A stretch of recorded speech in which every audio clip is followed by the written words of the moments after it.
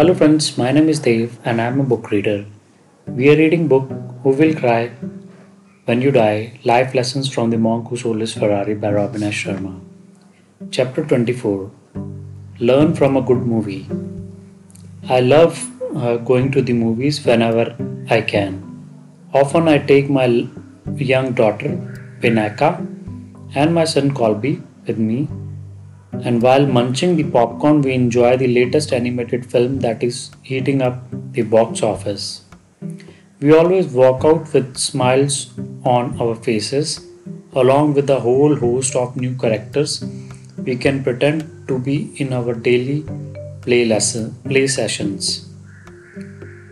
When I am on the road for a speaking tour, I still try to find a new few hours at the end of the day to slip into a theater in whatever city I may be in and watch a good movie.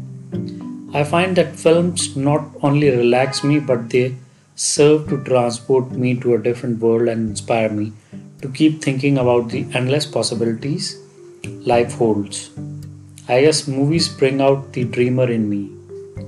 Recently, I saw an Italian movie called Life is Beautiful. Though it was subtitled, it kept me riveted for nearly 3 hours and moved me like no film I have seen in quite some time. Much of the story centers on a loving father and his relationship with his young son. Early on, the two are inseparable and share many great times. Suddenly, one afternoon, the two are taken away from their home and placed on a train bound for Auschwitz, a notorious Nazi concentration camp. The rest of the movie shows the incredible lengths the father goes to not only to keep his son alive, but to actually keep him happy through their horrifying ordeal.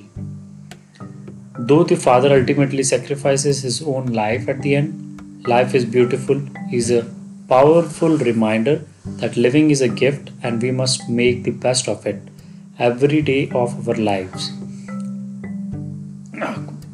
A good movie can restore your perspective, reconnect you to things you value most, and keep you enthusiastic about all the things in your life.